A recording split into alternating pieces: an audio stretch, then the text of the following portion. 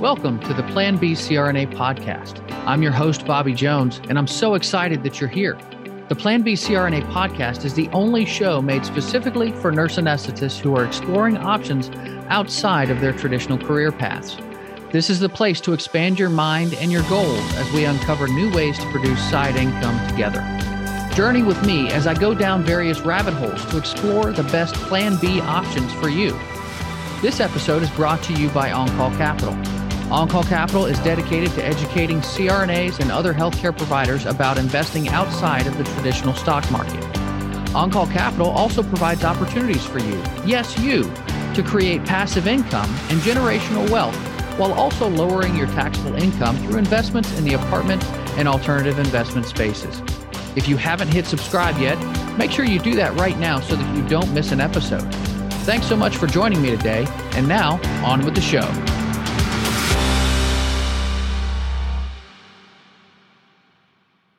Welcome to the Rabbit Hole on the Plan B CRNA podcast. I'm your host, Bobby Jones. Throughout my journey in finding a Plan B, I've gone down numerous rabbit holes to figure out which ones work for me. And since I've done some of this research already, I only think it's right to bring that information to fellow healthcare professionals to help aid in your search. As always, it's important for you, the listener, to do your own research and form your own opinions. Everyone's situation is unique, and a Plan B that works for one CRNA doesn't always work for another. Self-awareness is the key in any decision you make, since you must have an accurate grasp of your own strengths, weaknesses, and goals. Now, our topic today is one that we've talked about before, but there's still a bit more to discuss. Our rabbit hole of the day is, dun, dun, dun, cryptocurrency. Now, this is part 4 in our 4-part series on cryptocurrency. If you missed the previous 3 installments, feel free to listen to them before this one, since you may need the basics to keep up here. Today's episode is specifically going to focus on NFTs, speculation, and the Pickaxe strategy. So let's start with that first thing that I mentioned, NFTs, non-fungible tokens, or NFTs for short, were all the rage last year during the crypto boom. The term non-fungible means that the token is unique and can't be replicated or replaced with something else. Bitcoin, on the other hand, is fungible. Trade one Bitcoin for another Bitcoin and you'll have exactly the same thing. I like to compare this to trading cards. If you trade a Patrick Mahomes rookie card for a Lamar Jackson rookie card, you end up with something that's completely different. Unlike trading cards, though, NFTs are part of the Ethereum blockchain, though other blockchains have implemented their own versions of NFTs. While Ethereum itself is a cryptocurrency, its blockchain also keeps track of who's holding and trading NFTs. NFTs can represent real-world items like artwork and real estate, and tokenizing them makes selling, buying, and trading them more efficient while reducing the probability of fraud. They can also function to represent individuals' identities, property rights, and more. NFTs have several different potential use cases. As mentioned, they are an ideal way to digitally represent physical assets. Because they are based on blockchains, NFTs can also remove intermediaries and connect artists with audiences for identity management. In addition to simplifying transactions, they can also create new markets. Much of the current market for NFTs is focused on collectibles like digital artwork, sports cards, and rarities. NBA Top Shot is one of the most recognizable spaces, with clips of NBA moments such as slam dunks or slick plays being captured in digital card form. Some of these have sold for millions of dollars. Jack Dorsey of Twitter tokenized a version of the first tweet ever, which then sold for more than $2.9 million. Digital artist Beeple created a group of NFTs representing a collage of his first 5,000 days of work, and that sold for over $69 million, setting a record for the most expensive piece of digital art sold thus far. Another neat feature of NFTs is that they are extensible. This simply means that you can combine one NFT with another to create a third unique NFT. Want more examples? Well, I do have a couple of interesting ones. First up, Crypto Kitties. These digital representations of cats were first launched in November of 2017, and they are priced in Ether. Each one is unique, and they reproduce among themselves and produce new offspring, which have different attributes and valuations from their parents. It may be hard to believe, but CryptoKitties had a fan base that spent $20 million worth of Ether to purchase, feed, and nurture them. Bored Ape Yacht Club is the next one, featuring profile pictures of cartoon apes that are procedurally generated by an algorithm. There are over 10,000 Bored Ape NFTs, and they have garnered controversial attention for their high prices, celebrity following, and high-profile thefts involving individual Bored Ape NFTs. And sure, this all sounds a bit silly, but NFTs do have more serious business applications. They've already been used in private equity transactions and real estate deals. And one of the implications of enabling multiple types of tokens in a contract is the ability to provide escrow for different types of NFTs, from artwork to real estate, into a single financial transaction. More importantly, though, non-fungible tokens are an important evolutionary step forward from the simple concept of cryptocurrencies. By enabling digital representations of physical assets, NFTs are a step forward in the reinvention of financial infrastructures being utilized on the blockchain. The most obvious benefit of NFTs is market efficiency. The conversion of a physical asset into a digital one streamlines processes and removes intermediaries. NFTs can allow artists to connect directly with their audiences. An NFT for a pair of shoes will make it easier for different actors in the supply chain to interact with it and help track its origin, production, and sale through an entire process. Ernst & Young has already developed one such solution for one of its clients. Identity management is another use case. Think about physical passports. You have to carry them around, pulling them out at every entry and exit point. By converting them into NFTs, each with its own identifying characteristics, it's possible to streamline the entry and exit processes for jurisdictions. NFTs can serve an identity management purpose in the digital realm as well. Financial asset transactions are one more use case for NFTs. No two pieces of real estate are alike, as they may be single-family, multifamily, office, or industrial space, just to name a few. They may be on the beach or in the mountains, located in rural, metro, or suburban areas, and have many differentiating characteristics. Each of these can be represented by an NFT, helping simplify the sale and purchase of an otherwise complex and bureaucratic affair. Decentraland, a virtual reality platform on the Ethereum blockchain, has already implemented this type of concept. But what does this all mean for you? Well, right now, the big movement seems to be centered on evolving the collection of fine art as digital art. It's really a community-driven moment that's split into a couple of different areas. Some folks treat them like the future of fine art collecting, like a playground for the mega rich, and others treat NFTs like trading cards, which are accessible to normal people, but also a playground for the mega rich. I mean, technically anything digital could be sold as an NFT. deadmau 5 has sold digital animated stickers. William Shatner has sold Shatner-themed trading cards, one of which was an X-ray of his teeth. Nike has patented a method to verify sneakers' authenticity using an NFT system, which it calls CryptoKicks. Mike Shinoda of Linkin Park sold some NFTs that included a song.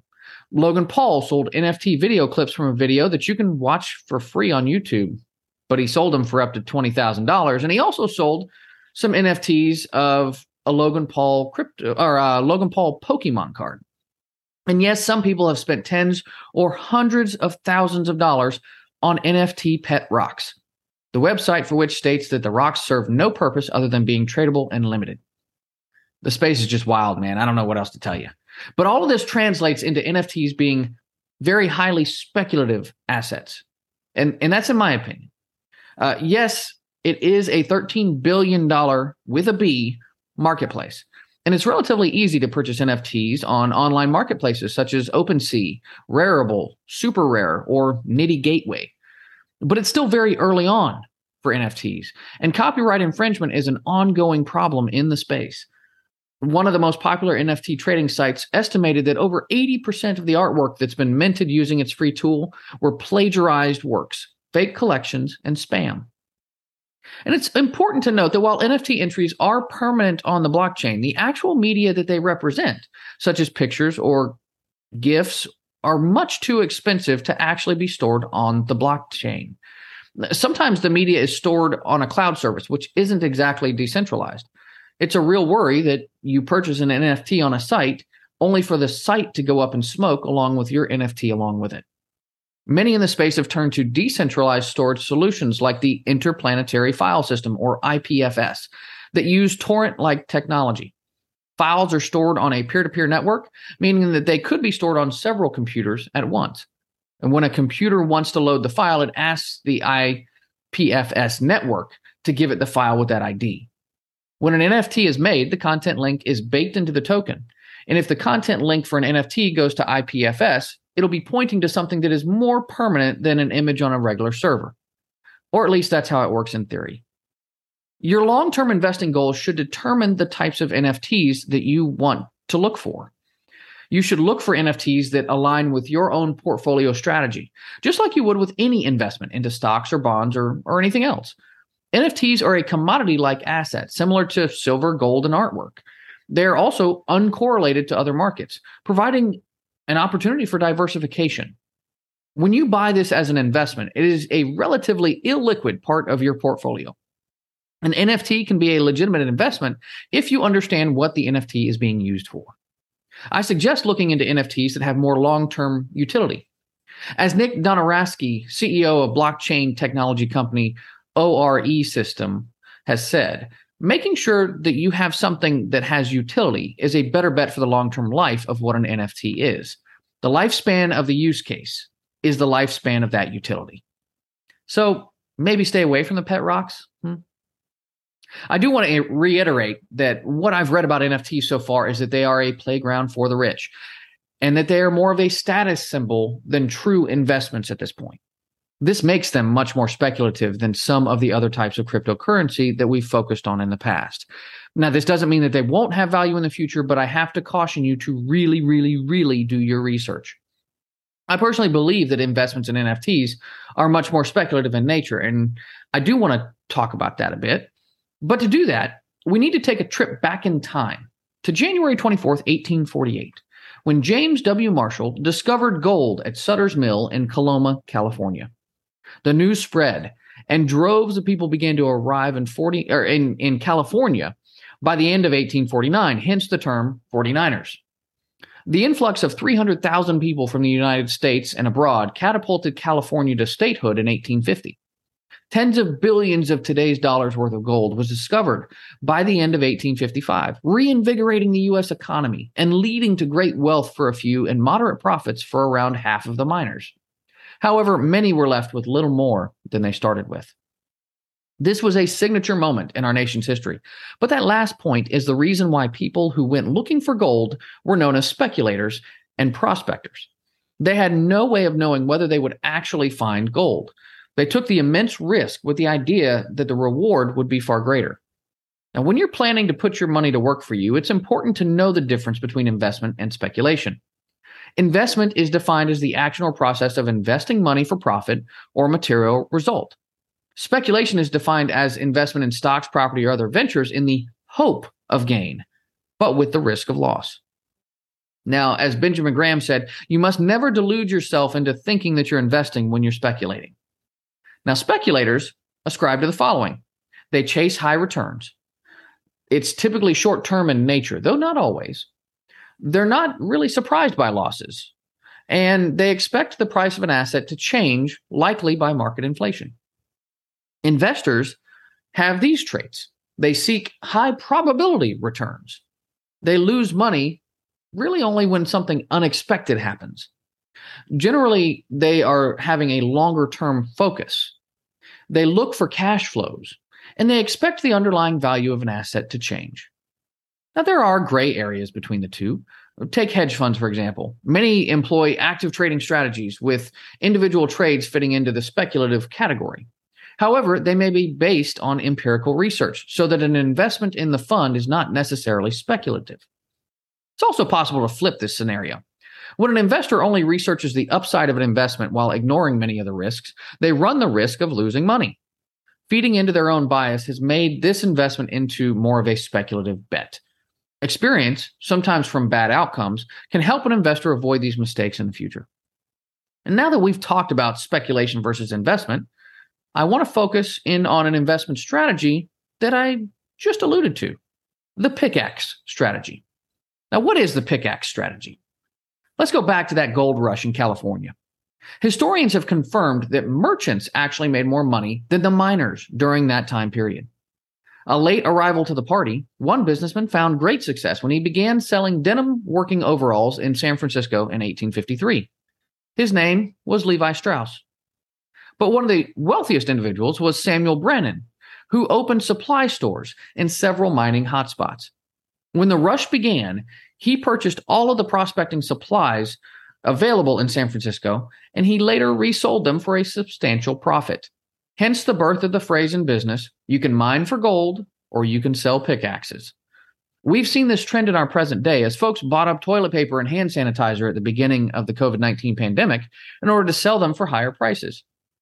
Now keep in mind, merchants can lose out too. Many of those late arrivals to the gold rush often found themselves left behind in settlements that simply disappeared. And today we've seen state and federal agencies crack down on those people that were attempting to price gouge. But just like Levi Strauss and Samuel Brennan were selling items like jeans, pickaxes, shovels, and pans that were necessary to support those speculators who were looking for gold, you may find that investing in technologies that link the digital blockchain space with society could be even more lucrative than trying to guess which coin will become the next Bitcoin or Ethereum. And make no mistake, there is no shortage of innovative companies that are trying to bridge that gap. Let's talk about a few of those fields and some of the players involved. Number one, cryptocurrency brokers. Tons of people are purchasing crypto for themselves, and they use crypto brokers to do it. Brokers who offer digital assets may attract more customers than exchanges that only offer traditional assets such as stocks and bonds. Coinbase Global is a well-known cryptocurrency trading exchange that you can buy stock in, and they've made two major innovations. The first is the practice of asset loans to the masses. This was previously only available to the affluent, but now users can pledge their cryptocurrency as collateral to receive low-interest loans. Principal can continue compounding while you deal with what you need to.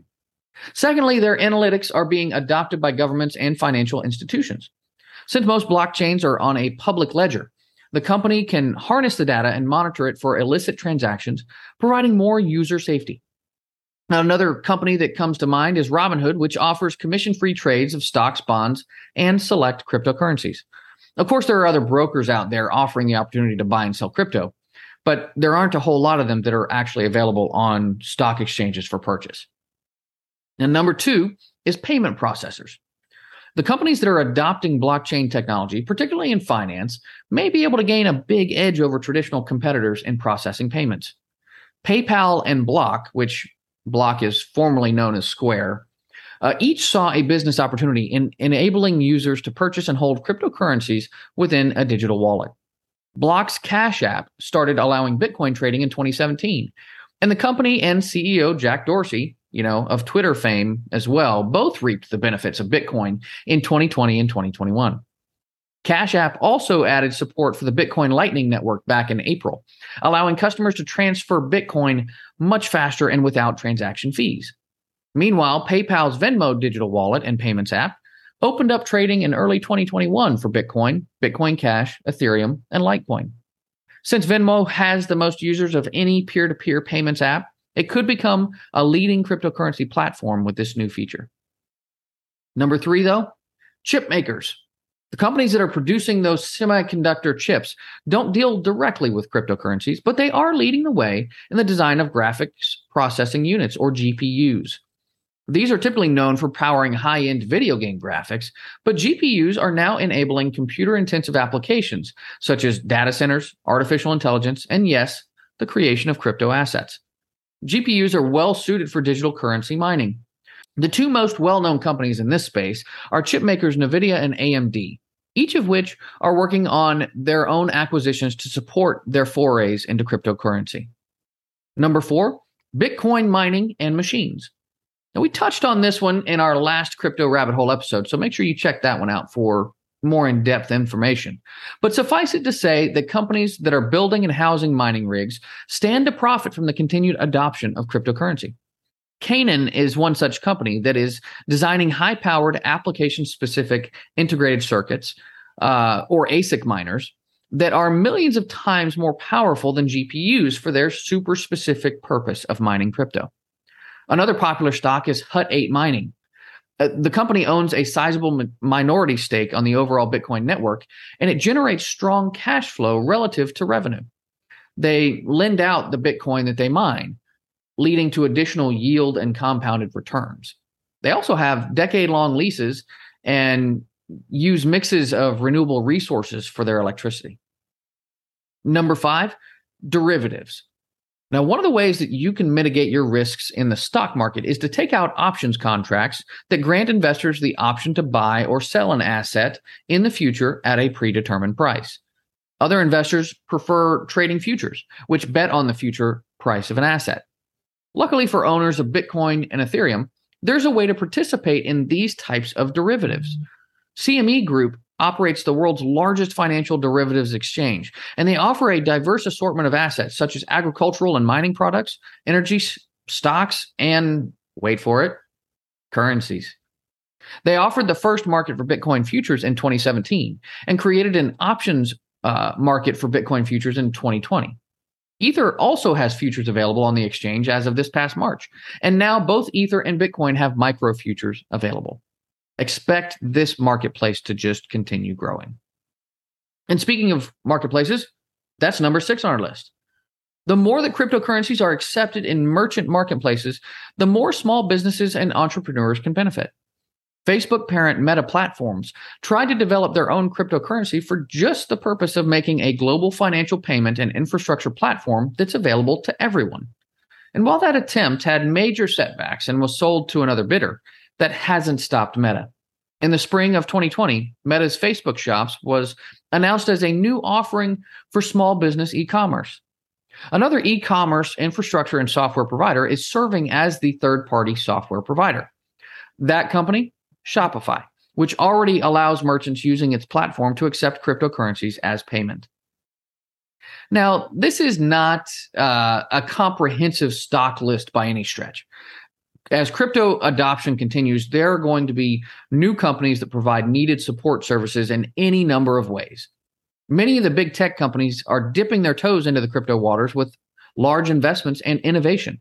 And that includes Tesla, of course, but also Microsoft, Amazon, Google, Apple, Block, and Meta platforms. To be clear, I'm not recommending or dissing any of the companies that I mentioned here. Each of you has to assess your own financial goals and risk profiles in your portfolio. And each of these businesses has its own risk profile. But just like Levi Strauss selling jeans to gold speculators in the 1850s, you can own a piece of the companies that are attempting to recreate that Pickaxe strategy in your own portfolio. As I mentioned before, this is a rapidly changing industry. As such, I actually had a lot of difficulty in finding solid resources to research the companies for that Pickaxe strategy. I say this to reiterate that this is not at all a comprehensive deal, and it's really just a reflection of this particular moment in time. In 6 months or a year, the list of movers and shakers that are supporting crypto could look very different. In the meantime, I would try to spread some of that risk around in my own portfolio. How you do that for yourself is completely up to you, but I have provided some resources in the show notes to help you out. And that's going to do it for today's show. As always, I'd like to thank you for listening to the Plan B CRNA podcast. If you found value today, make sure you hit subscribe and give us a 5-star review. The show only grows because of you. So make sure you share it with a friend, family member, or colleague to help them on their passive income journey. I also want to hear from you. If you have a question, comment, or rabbit hole topic that you'd like me to cover in an upcoming show, make sure you rate and review on your podcast player. I check those all the time, and I cover those questions in future episodes. If you'd like to know more about me and gain access to passive investment opportunities, make sure to find me on Facebook, LinkedIn, or visit my website at www.oncallinvestments.com. This is Bobby Jones signing off. Until next time, be safe and take care of each other out there. Thank you so much for joining me for another episode of the Plan B CRNA podcast. If you haven't already subscribed and reviewed the show, I'd be honored if you took the extra time. It really helps to expand our reach and get the word out about the show. If you're a CRNA who is interested in sharing your story on our podcast, I'd love to have you. Please email me at bobby@oncallinvestments.com for more information. This episode was brought to you by OnCall Capital. They are dedicated to helping providers like you develop passive income and generational wealth through investments in the apartment and alternative investment spaces. Feel free to check out their website at www.oncallinvestments.com and subscribe to their free educational email series. You can find On Call Capital on Facebook, Instagram, and Twitter. You can also check out our YouTube page, where you'll find all of the show episodes along with other educational videos. Thanks for listening, and we'll see you on the next episode.